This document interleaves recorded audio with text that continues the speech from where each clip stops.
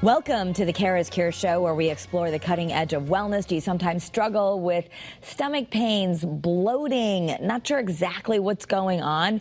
Well, it could be something that you could find out with a simple test. I am joined now by naturopathic Dr. Jennifer Stagg, who is telling us something about SIBO. And I've never even heard of SIBO, really, but apparently it's extremely common, and we all need to know about this. Yeah, for sure. It is really common. As we've talked about, 15% of the general population will test positive for SIBO, and that's not even like the people who necessarily have like GI symptoms.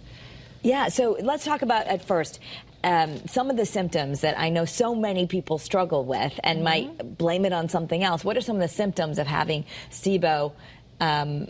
Tell us that, and then we'll find out exactly what it stands for. Okay, yeah. So you're going to want to know about SIBO if you have symptoms of bloating, like where your belly gets distended throughout the day, and that could be, you know, it's happening every day or it's happening occasionally. Irregular bowel movements, whether it's constipation or diarrhea, abdominal discomfort, pain, some upper GI stuff, like even the sense of fullness after a meal. Heartburn could even potentially be SIBO. Okay, so and what is SIBO? Yep, so SIBO is an acronym for small intestinal bacterial overgrowth.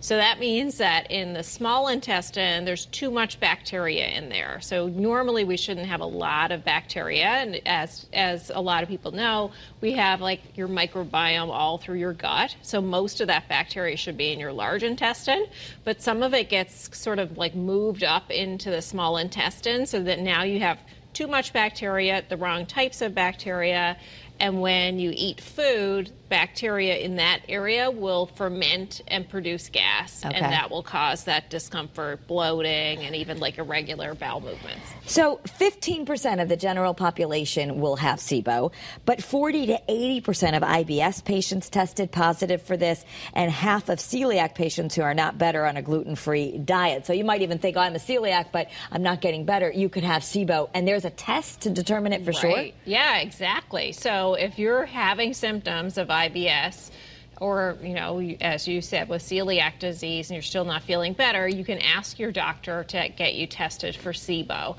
And it's a simple breath test. So it's non-invasive. It's not like you can test for SIBO with an aspiration during an endoscopy, but that's very rarely done.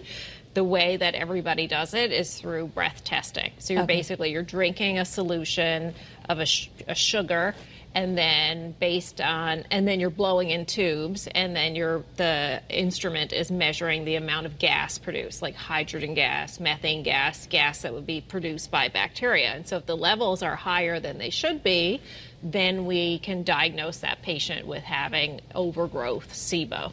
Okay, so these patients might be just living for a very long time with constipation, bloating, diarrhea, any of that, and just have no idea. Yeah, absolutely. Or it can be something where they've been fine all along and now all of a sudden they're having a problem. So a lot of times we'll see that sort of presentation, and then we ask, there's a lot of risk factors for SIBO. Anyone can get it, but some people are at a higher risk. And many times it's someone who's had like a GI virus or has had some sort of like serious infection that has affected sort of the motility in the gut, disrupted things.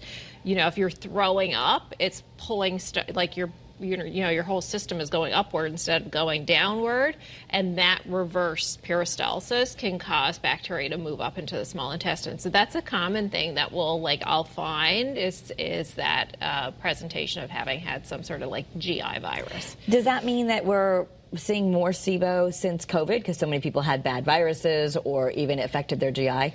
Yeah. Potentially, yes, because COVID in many cases can cause GI effects too. So if you actually had GI, it's a virus, so just like any virus, it can affect your gut. Some are more prone or susceptible in the gut. But yes, like COVID could definitely be another one of those viruses that could trigger a SIBO infection. So this isn't something that your doctor is normally going to test you for, though. Yeah, I mean, if you go to your primary care doctor and you have GI complaints, if it's anything, more complicated, they'll typically refer you to GI anyway. And so then at the GI doctor, that's where most people would actually get tested. But still, I'll often have patients who have been fully worked up by GI, and they're coming in and they just have this diagnosis of IBS, and they haven't been tested for SIBO. Wow. There's lots of doctors, GI doctors here are in our region that are testing for SIBO. And there's an excellent, one of the best experts in the country is here in Connecticut, Dr. Zacco. But we still see a lot of patients who haven't been tested yet. Okay, so if you're sitting there struggling with IBS and having these, and I think of, my own mom, who this is how we kind of had this conversation about Kara's Cures, is you asked me had she been tested for SIBO, and as far as I know, she had not, yet she struggled with GI issues, and she's taken the probiotic, and they wanted the low FODMAP diet and all this stuff. But it could be something more than that, and there is a simple test you could also do at home. Can you tell us about? We're holding it right here. I just want to show people. What would this be? A simple kit that you can get through a doctor. Typically, this often it's naturopathic doctors, integrative doctors that will dispense these at-home kits. It's the same sort of equipment that would be used in a GI practice. That test goes out by FedEx to this company, but you're collecting the samples at home instead of in a clinic, which is much easier for a lot of patients, way more convenient. And you're basically just drinking this solution, blowing in tubes every 20 minutes for a couple of hours. You eat a really bland diet the day before. Then once we get the results processed based on that outcome of if there's too much gas produced, the two types of gas, we can tell whether it's hydrogen predominant or methane predominant, and that can sort of guide us even a little bit more in detail of how to treat it. Okay, so let's talk about the treatment. Once you decide, hey, can I get this test? And you might get it from your gastrointestinal doctor, or perhaps you can get it ordered and do it at home, which is a little more convenient than going and blowing in tubes for a few hours. So there's two ways to treat it? Yep. Yeah, so you can get a treatment with antibiotics. So there's a specific antibiotic protocol for it.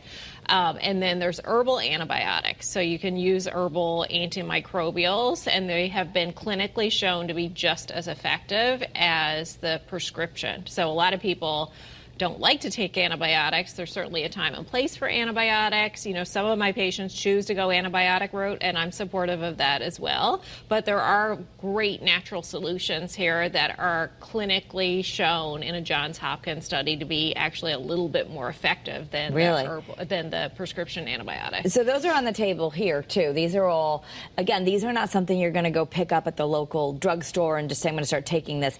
These specifically are by a company called Metagenics.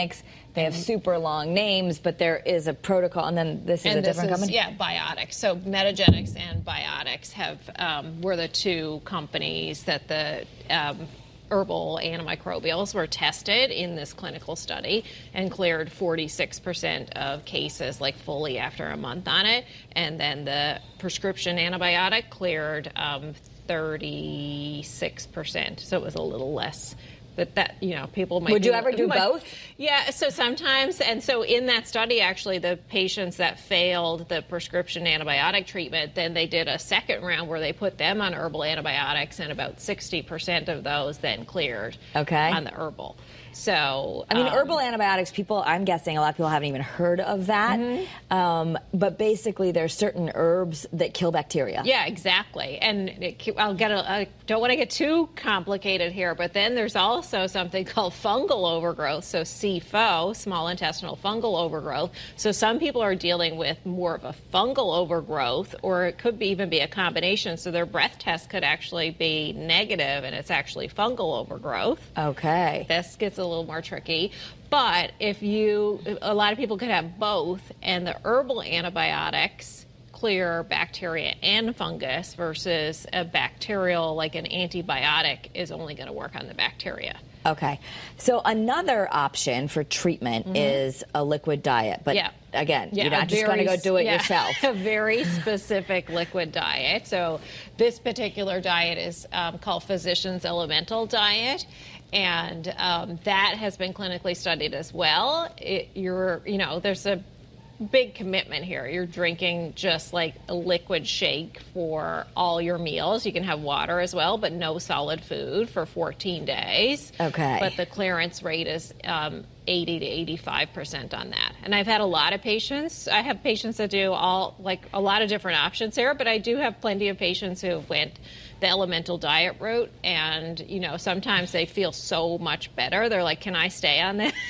I'm like, no, we're going to take you off of it. We'll get you back on food, and you're going to feel better because it's getting rid of the bacteria. Okay, so that's the other thing is if you're just learning about this, then the point of doing it would be to feel better. What happens after you clear this? Yeah, so once you clear it, a lot of people could be totally fine, but then there are some people that continue to have recurrences of it. And so then they're getting another round of antibiotics, or we're putting them on another round of the herbal antibiotics, or if they've done one of these, then we're doing an elemental diet. So you definitely get some patients that, are resistant to treatment and could take multiple rounds.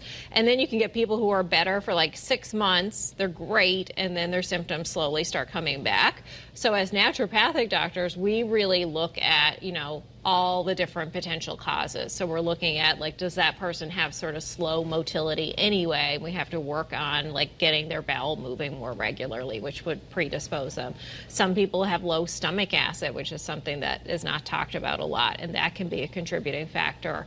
Or they have, low digestive enzyme function. And so then we're assessing all these other factors and then addressing those too to prevent those recurrences. Okay. Yeah. And so that would be the point of looking at this holistically. Yes. Is if you go to a traditional GI, sometimes they're amazing at what they do, Yes, colon cancer, all of those things. But sometimes when it comes to what's wrong and how do we rebalance your gut, that's the specialty that you guys are really great at. Right, yeah, and we're looking at it from all those different factors and even looking at the impact of stress. And so we're recommending specific supports for managing stress, because that can be another big factor where it keeps coming back. They seem to be doing everything else right, but it's just they're not managing stress well in their life. Okay. Is it more common to have SIBO in men or women, and can kids get it too?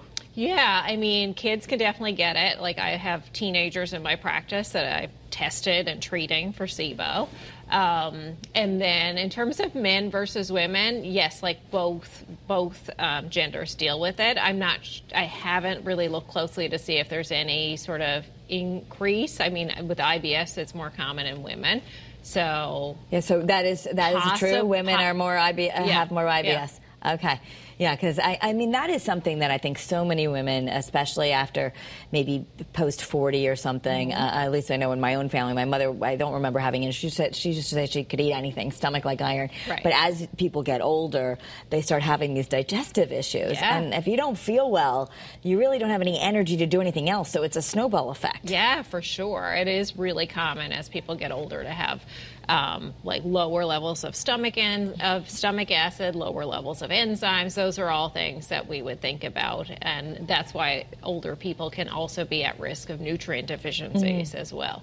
So let's talk about the stomach acid for a moment. You mentioned that a couple of times. Yeah. What does that actually mean? Yeah. What do you do about it? Most people know about too much stomach acid, right? That's when you have heartburn? So that's when you have classic heartburn, you're producing too much acid, you're put on a proton pump inhibitor or an acid blocker, and that is pretty widely known. The flip side of that is not enough stomach acid, and in really small percentage of cases, that person could present with having some heartburn, which is kind of unusual. Yeah. And typically, we wouldn't just, and so in terms of treating it, there are a lot of different ways to treat it.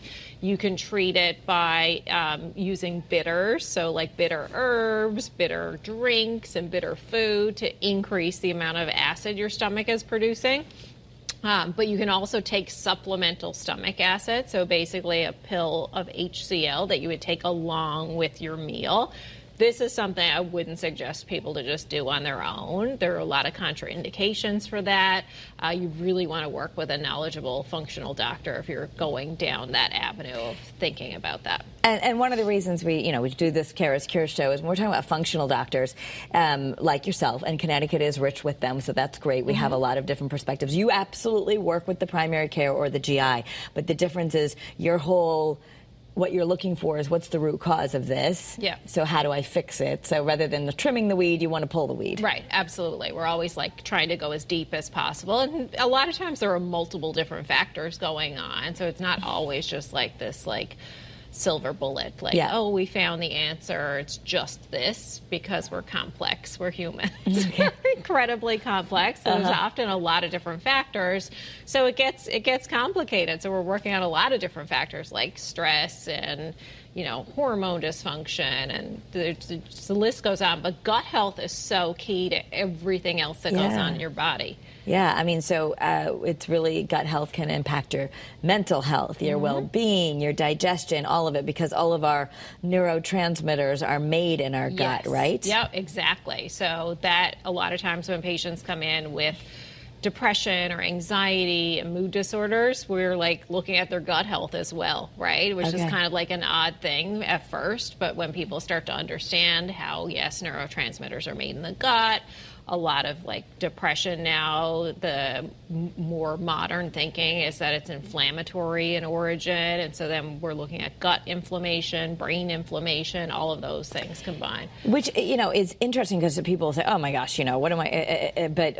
one of maybe some of our listeners follow Dr. Sarah Gottfried, who I know you know, on Instagram, and she recently posted, after being trained at Harvard and MIT, that she used to think toxins and inflammation were sort of could be a factor after all these other things, and now that she thinks that it's the driving factor, and trying to detox people and all this. But because I think some people might think, oh, come on, I don't need to detox or whatever. This is just someone trying to make money, and I don't really need to do this. Right, yeah. It's not what our body already knows how to do. Yeah, but it's the science is really catching up with all of this now. If you read any medical journal, it's all about inflammation, gut health, toxicity. It's just everywhere. So you can't kind of just put it in the background any longer. Right, which is great that there's some agreement. I actually thought it was interesting when I took my mom to her GI appointment for the first time.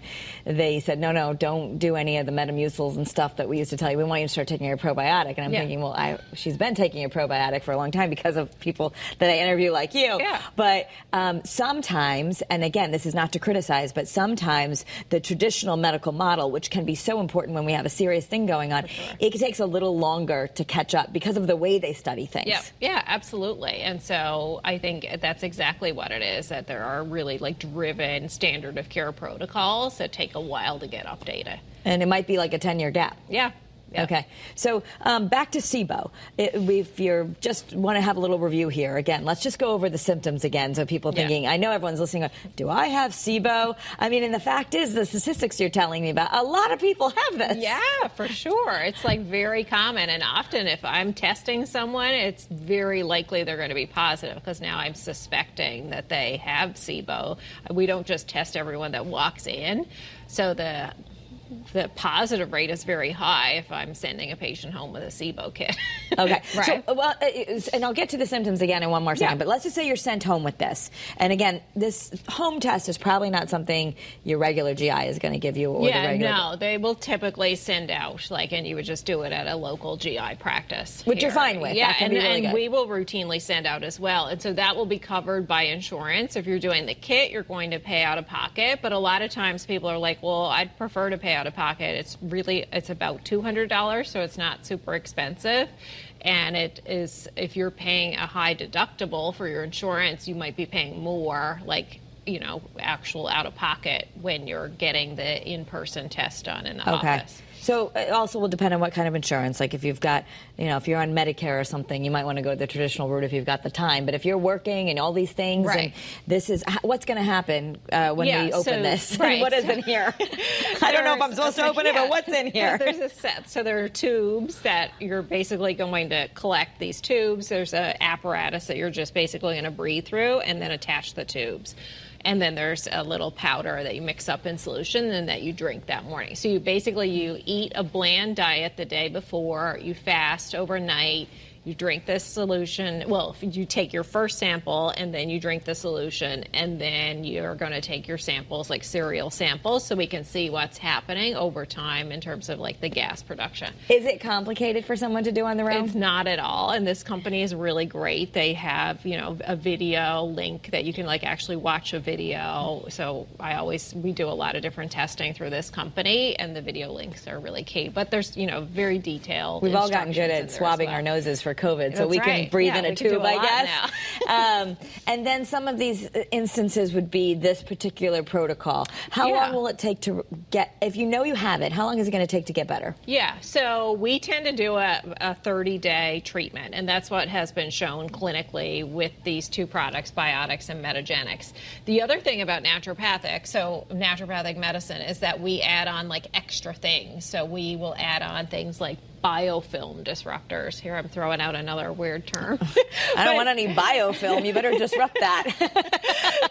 So bacteria will grow in what's called a biofilm. So it's kind of like a mass of bacteria. And so to break down that structure, you basically use enzymes to break that down. So although we're using like plant medicines that are antimicrobial, if you use a biofilm disruptor on top of it, you're kind of breaking down that structure, and then the herbs can be more effective. So we even do these additional add-ons above and beyond just the herbal antibiotics.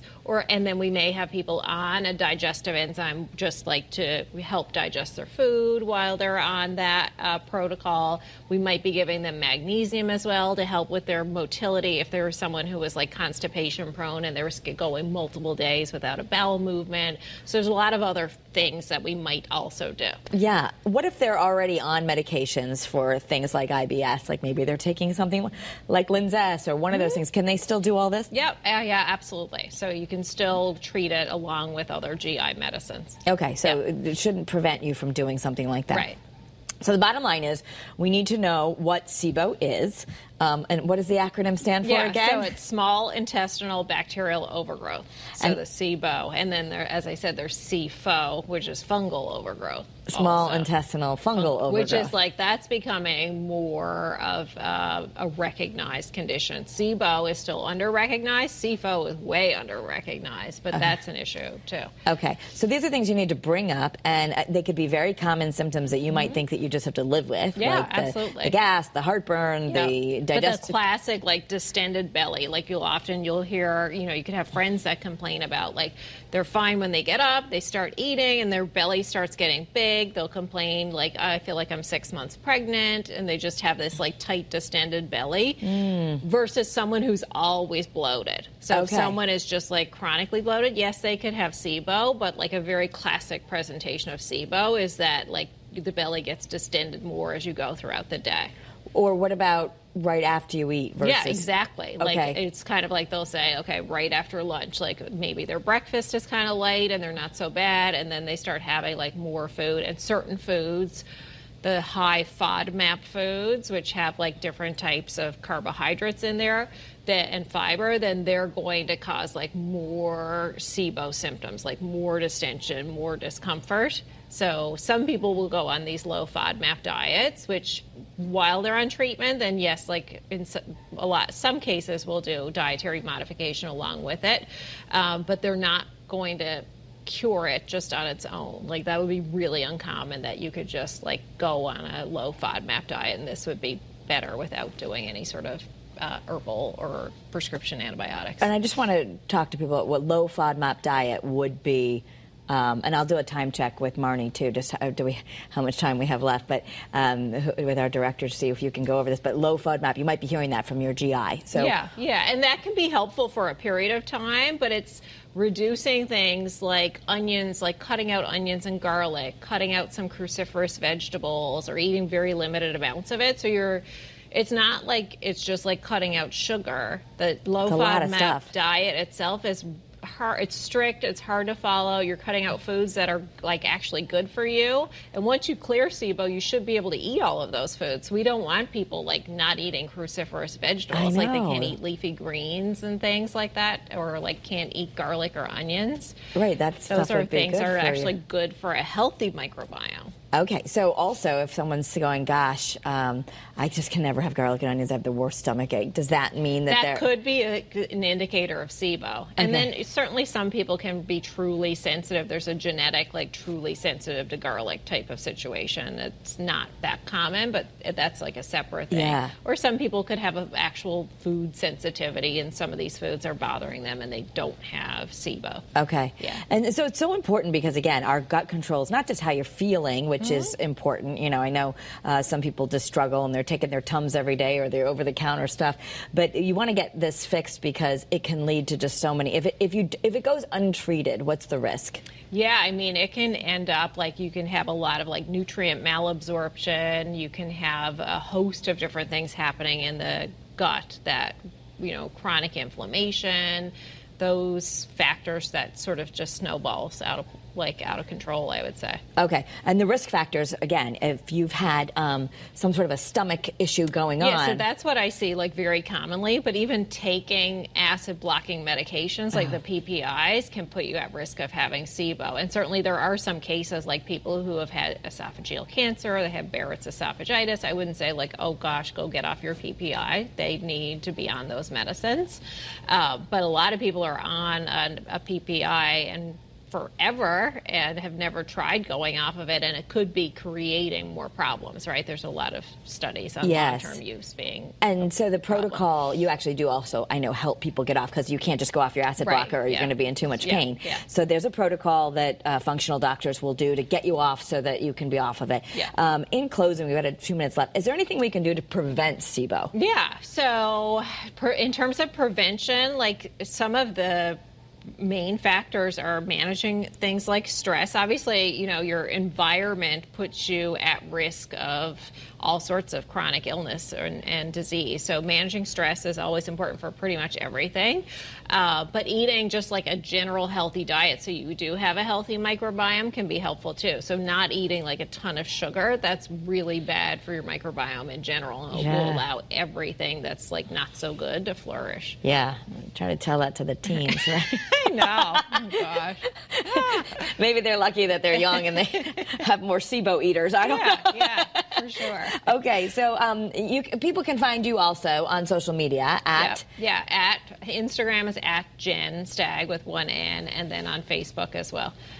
Okay, and Whole Health LLC, right in Farmington, Connecticut. Farmington, yeah. You take insurance? And we take most insurances. We have, there's 3 naturopathic doctors there, and so we can take new patients and help people understand and figure out if they have SIBO or not. And your husband is a chiropractor there too. It's a family business. So I've been there. It's a great place. So something to definitely know about. Mark this, save it, maybe send it to your loved one who's been struggling. See if this resonates with them. We've just learned a lot here and hopefully given you a lot of solutions on the cutting edge of wellness. So thanks for being here for Kara's Cures. I like to share this content on social media as well. So you can follow me at Kara Sunderland on every platform. We'll give it there. It's also, of course, a podcast. If you're watching on YouTube, you can listen to this on Apple or Spotify or your favorite podcast platform. So have a great day, everyone, and be well. Thanks for being here.